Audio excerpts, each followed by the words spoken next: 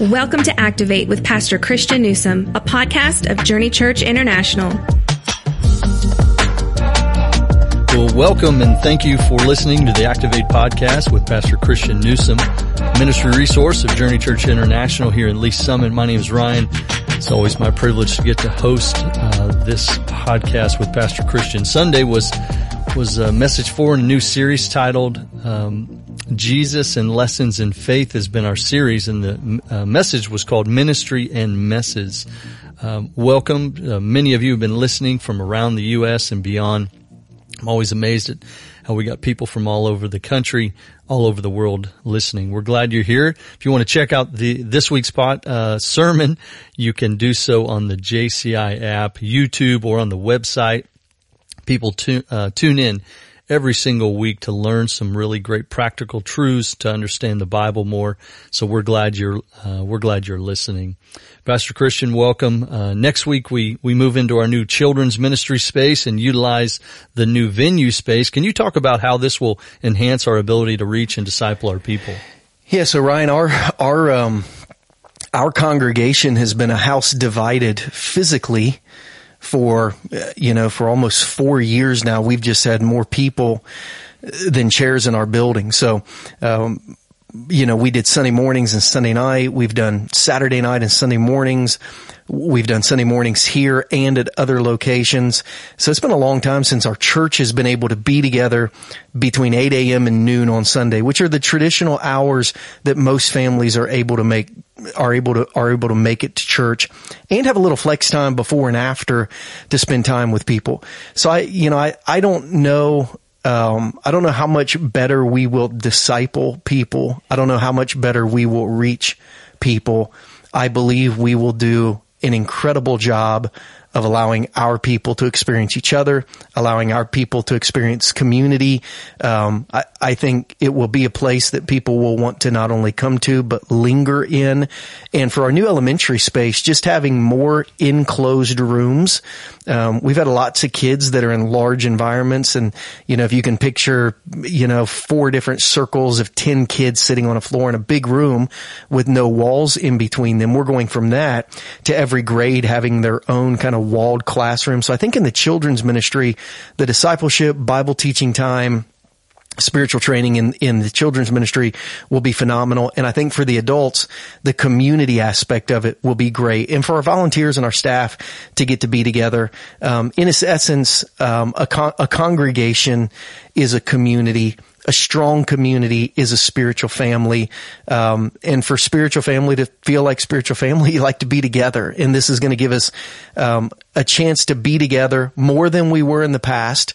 And as a precursor to our new auditorium and atrium opening, that's really going to allow all our people to be together at the same time, which we're super excited about. Yeah, I'm looking forward to more Life on Lifetime like you talked about, and then certainly for ministry that's going to happen during the week, a lot more space for care groups, men's and women's Bible studies. That's my hope, is that we'll see a lot. Yeah, the way that space will be used Monday through Saturday will be more impactful than it is used on Sunday, because of our care groups on Monday night, because of our men's and women's discipleship groups on Tuesday night, because of our college ministry that meets on Thursday night, because of our student ministry now having their own kind of space on a Wednesday night. So yeah, I wasn't thinking in context of midweek. Midweek, it's going to be huge in allowing us to really kind of dig in and disciple our people outside of the Sunday morning ministry experience. Yeah. This text that we look at in Matthew chapter 8 focuses on Jesus and his interaction with 2 demon-possessed men in the region of the Gadarenes. Demon possession is not something that's talked about much, but was certainly something that Jesus and the disciples faced. Can you help our audience understand this phenomena and why they should be educated about it? No. I mean, when I saw this question, I thought, are you kidding me? You like this one? Can I explain the phenomenon of demon possession and educate people about it? Not really. Come on, lay it out there for us. Not really, but I will try. Yeah, give it a shot. So Ephesians chapter 6 says that our struggles in life are not with flesh and blood, which means ultimately they're not with people.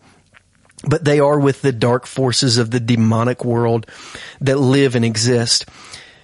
In the Middle East, especially 2,000 years ago, a lot of the evil and acts of evil and oppression were called out as just being sheer evil, and people under the influence of the evil one more than they are today. Not only today are they not acknowledged as evil, sometimes they're excused, but these aspects of not only demon possession, but exorcism, which was a big part of both Jesus' ministry and the Apostle Paul's ministry, we see much more frequent kind of spiritual release from demonic possession in the New Testament.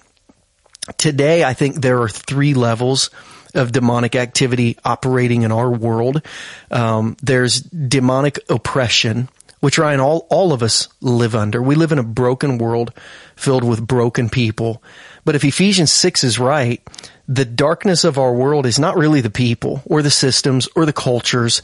The darkness of the world is the evil that's behind it. So in a sense, all of us live under the oppression of demonic influences. And while it would be a theological stretch to say that so many of the mass shootings or mass acts of murder, which so many are attributed to mental health and our mental health issues, you have to look around the globe at the amount of mass, large-scale evil going on and say that Satan and his demonic army is still alive in people and systems of oppression. So I think everyone would say that they've experienced demonic oppression, from the spiritual warfare of depression, discouragement, feeling down, feeling heavy when you don't even know why, because spiritual warfare is pressing upon your soul. And we talk in this message about how we're going to expose spiritual warfare in 21 Days of Prayer that's coming up in September. But I think demonic oppression is an area of demonic activity in our world today. Demonic obsession is an area of our world today that I think parents with teenagers specifically need to be very, very aware of. This would be the Ouija board culture. This would be the Conjuring movies. This would be the Exorcist. This would be this fascination with demonic, dark things and treating them as if they're Ken and Barbie, or Barney the dinosaur, or Tom and Jerry. Like, these are not cartoon characters. This is not made up stuff. Evil is real. Demons are real. Demonic power is real. Demonic strongholds are real. So I think when you look at the demonic obsession of a young generation of youth, you see how Satan is beginning to work his way with his demonic influence into the world again. And those two things, demonic oppression, demonic obsession, still do lead to demonic possession. And there are still people globally who are experiencing demonic possession. It's rare that it's a headline-making activity, and usually it's sensationalized. They focus more on the exorcist and exorcisms than demonic possession. But I believe, just like the Holy Spirit indwells believers, that Satan is still at work in the world today. I don't think you have to look very hard to see his fingerprints on the world. And demonic possession is still a very real thing in parts in parts of the world that are sometimes very public and very private. So is it easy to explain? No. Is it fun to explain? No. But should we have some kind of education about spiritual warfare and the demonic influence of spiritual warfare in our world? Yeah, we should. And I think it's good to be able to express the categories of demonic oppression. I just feel oppressed spiritually. Demonic obsession, you gotta stay away from that at all cost. In playing around with satanic, demonic things. And then demonic possession, which is still happening, but we believe the Spirit of God can still today deliver people from demonic possession, just like he did in the New Testament, like we see often in his ministry. Appreciate the question. I think that question went pretty well, Alex. I'm thinking that was a genius question. Who thought of that one? Because that's exactly, I knew there was a whole lot of people who never heard that, don't know that, and need to understand that. Yeah. So I couldn't have scripted it any better. You talk about 4 major barriers that that Jesus overcame in this section of Scripture. The cities of the Decapolis, demon-possessed men, a place of death, and disgusting animals. Those 4 barriers. Discuss why you think Jesus took the disciples to this region with all these difficult barriers stacked against their trip. So Ryan, you did a phenomenal job preaching on the tests of faith last week. And Marcellus did an incredible job the week before. And Marcellus talked about how Jesus not only left home, but he suffered, so that we would realize as a Christian people that our home is with Jesus, and when we suffer, he can help us. The answer to this question, why did Jesus take the disciples to this region? Why did Jesus cross these 4 barriers with them? The answer to that question is Jesus crossed these 4 barriers to us. When you look at the cities of the Decapolis, that was a culture that was broken. When you look at the demon-possessed man, those were people who were broken. When you look at a place of death, the tombs, that was a place where hope had been broken. And when you look at the disgusting animals, this was a spiritual system of clean and unclean where people they felt like their past was broken and they were unclean. And Jesus, when Philippians 2 says Jesus didn't consider equality with God something to be held on to, so he released that so he could come be a servant, even being a servant upon a cross. Jesus did those things because in order to connect with humanity, he had to step into broken cultures, broken people, broken hope, broken pasts, so that he could make people become brand new. And I think Jesus physically modeled for the disciples what he had already done spiritually. I saw the culture was broken, but I stepped into it. I saw that you were broken, but I stepped into relationship. I saw that hope was broken, but I stepped in to give you a hope and a future. I saw that your past was broken, but I came to forgive it and to heal it and to give you a future. This narrative in Scripture is not just a geographic cultural experience, which it is that. We learn so much about geography and culture and which side of the Jordan River we're on and what's Jewish and what's Roman. It is a picture of Jesus stepping out of heaven and coming to a world that is hopelessly. It's a culture that's broken, filled with people who are broken, filled with hope that has been shattered, filled with pasts that have been destroyed. And Jesus shows up and he makes it right. And I think by taking his disciples through these experiences, he's allowing them to experience the physical realities of their spiritual mission, which is step into brokenness and make a difference. Step into brokenness and make a difference. That's what Jesus did for me. That's what Jesus did for you. That's what Jesus has done for the people of our church. And it's what Jesus has commanded our church to do for our community. Step into brokenness and make a difference. This is a picture of that. Yeah, it's a great picture of how he's reached people who most people would have avoided. And here's another great instance of that. The life track in our discipleship tracks, where we teach people to apply to their lives what they've learned from Scripture. Jesus was in a spiritual battle when he crossed into this territory. And no doubt when a church or when a person crosses into an opportunity for greater ministry, this can bring mess into ministry. And you make a statement, it is the job of spirit-filled Christians to keep pointing to the spiritual work of the Christ. And you follow up with a really great lesson of faith. People will hear what you say, and you will say what you see. Train your eyes to see the ministry more than the mess. This is so good. And so my question for you is, why is this critical in the life of a Christian and the people of Jesus Church? So sometimes I see things that I wrote or said, and I didn't realize I said them until you put it in front of me. People will hear what you say. You're going to say what you see, so you better make sure your eyes see the ministry more than the mess. That's good. Like if Brandon Reed were here, he would say, that's good. Sorry, I don't do that enough. Yeah. Why is it critical to train our eyes? Because Satan, he wants to distract us. He's come to steal, kill, and destroy. But Jesus also said he's the father of lies. And I believe one of his greatest lies is to make us believe that the mess is more impactful than the ministry. So the headline of this story the headline of this story is backwards. Right, so Jesus shows up in this town. We're doing 2 weeks on this message because Matthew gives us a glimpse of it in Matthew chapter 8, but then Mark repeats the story in Mark 5 and Luke repeats it in Luke 8.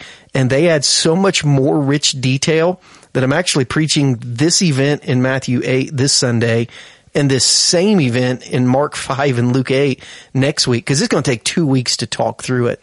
But the event is Jesus shows up in this town where between the Sea of Galilee and the town, there was a cemetery that's still there along the main roads on kind of the eastern side of the town between the town and the water.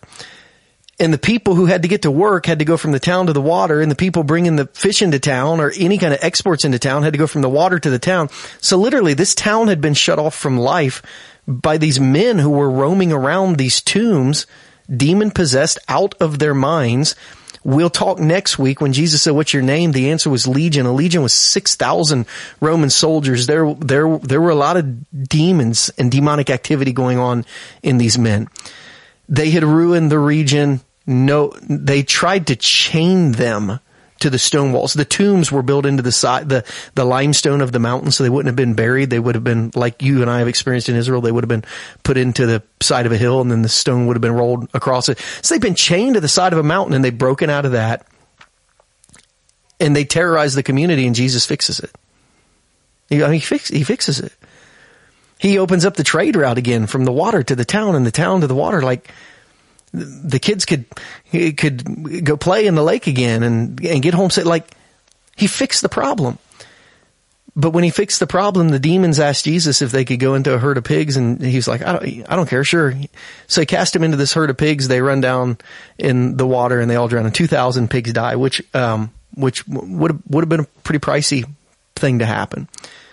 And it says the people went into town. So Jesus heals this man by casting these demons into this herd of pigs. And it said the people who were guarding the pigs went into town and they told everyone what had happened, including what had happened to the man. Which meant the headline of the story that they told was, "The pigs are dead." Yeah, pigs are dead. Oh, and I like the guys. The guys are okay too. And that is what Satan wants to do to ministry headlines. He wants to take a church like ours that is making a difference in the world with what God has called us to do. And he wants to turn ministry headlines into footnotes.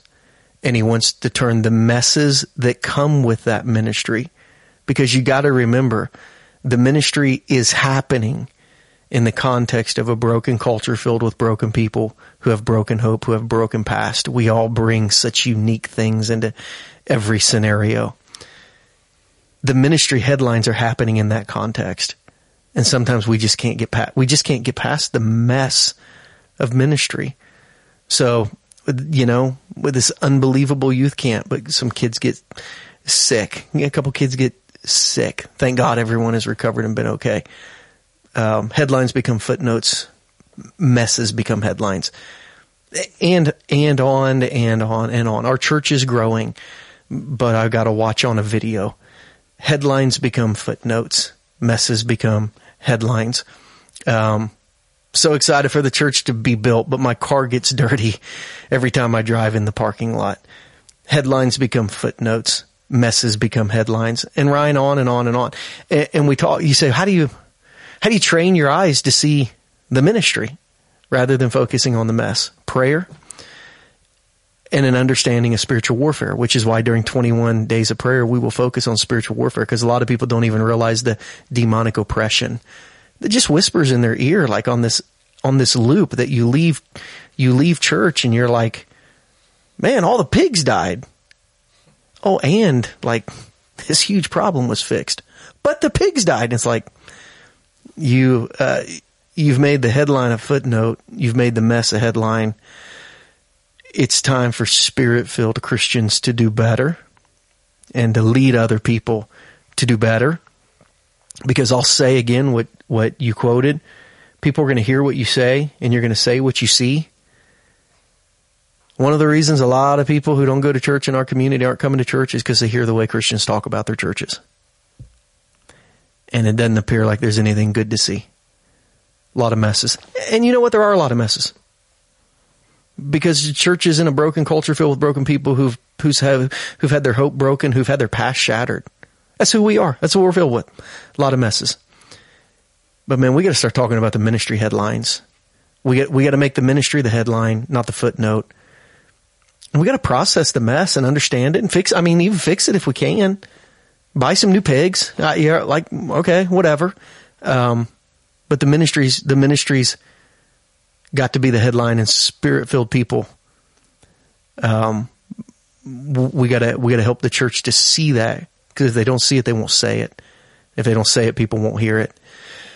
And right now, what most people hear about church that don't go to church is the mess. Great point. There's a whole lot that Paul, Peter, and others wrote about unity and working through challenges and problems, and we talk about as a staff how to handle things face to face and love people, and families are messy. Yep.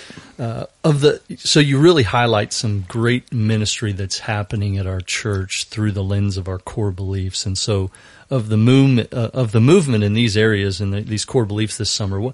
What has had the most impact on your heart this summer? So our church plant in Johns Creek, Georgia, which is kind of the Atlanta suburbs of Georgia that Chris Renfro, somebody we've supported and poured into and walked with. I mean, you and I, since he was in middle school, as youth ministry leaders of his. Anytime a new church starts, you know that you are going to have, at the very least years, at the very most decades of faithful gospel ministry done. And then not just our trip to Guatemala. So in that area of multiplication, really excited, but not only our trip to Guatemala, but we're getting ready to send off our first two missionaries, two of our young girls on our team who are leaving our staff to go be missionaries in Panama. The ministry legacy and long-term legacy of those movements, right? I mean, our community outreach was incredible. Nearly 2 full-time employees in our community, like 84 40-hour weeks that were served, which is incredible. Sharing Jesus in the baptisms, those individual spiritual moments, our discipleship tracks rolled out. Those are also, but the movements of a church and a missionary, the movement that is started when you start a new church or you become a missionary, only heaven knows the impact that those will have. So those are the things that have captured my heart and my imagination and that really get me fired up. I think they're the things that warm your heart and keep you thankful for all that God's doing. Thank you for using us, our great people at the church. It's exciting to see. Last question, the fourth track of our discipleship track is the leadership track, right? We've been talking each week about how we want to help people multiply. We want to help people take what they've learned and share it with someone else. So what from this message would you want our audience to share with someone else? You got to see what Jesus is doing. You got to see what Jesus is doing. So we'll talk about it next week. In Luke 8 and Mark 5, it says when the people of the town came out to Jesus and they saw what had happened to the pigs and they saw the demon-possessed men sitting at the feet of Jesus, clothed and in their right minds, because they were not only crazy, they were naked all the time. They asked him to leave. And listen, anytime you show up and look closely enough at ministry, you're going to see the ministry and you're going to see the mess. We got to train our hearts and our eyes to see the ministry. In the midst of the mess, if we're discipling people, we got to say, okay, yeah, the mess is easy to see. What's the picture within the mess? You know, those pictures that like you can look at and if you stare long enough, you can see something deeper into the picture. Spirit-filled people are able to look at the mess and see the deeper picture of what God is doing. And as we disciple people, we've got to acknowledge the mess. We've got to show tremendous grace to it. And we got to help them see the demon-possessed man sitting clothed in their right mind at the feet of Jesus and say, well, I wish that wouldn't happen, but I'm really glad that's happening, and that's what I'm going to focus on. I'm going to focus on what Jesus is doing. Yeah, which is why I love our baptisms and the testimonies and the life change, and man, we've had a whole lot of them, and I love it, right? We celebrate all these great people who've been changed by Jesus through the mechanism of our church. I love it. Yep. Pastor Christian, thanks for joining us on the podcast. Thank you for listening today from wherever you're at. If you're a new listener, welcome. We're really glad you found us. Hopefully a friend or family member encouraged you to listen. We hope you'll do the same. If you would rate us, that would really help us as we continue to try to get the word out there. If you're in town, come see us in person. If you're listening from outside the Kansas City area, we know you can tune in online, or you can download our app, watch it live on a Sunday. Love to hear how God's working in your life. We really would. If you'd like to email us, you can email us at activate@takethejourney.cc. If you got a question for us, maybe you've got a better one than I can come up with, we'd love to hear it. We look forward to catching you next time on the Activate podcast, where we challenge you to build a faith that is active. Thank you for joining us for this episode of Activate. We would love for you to join us in person for one of our weekly worship experiences.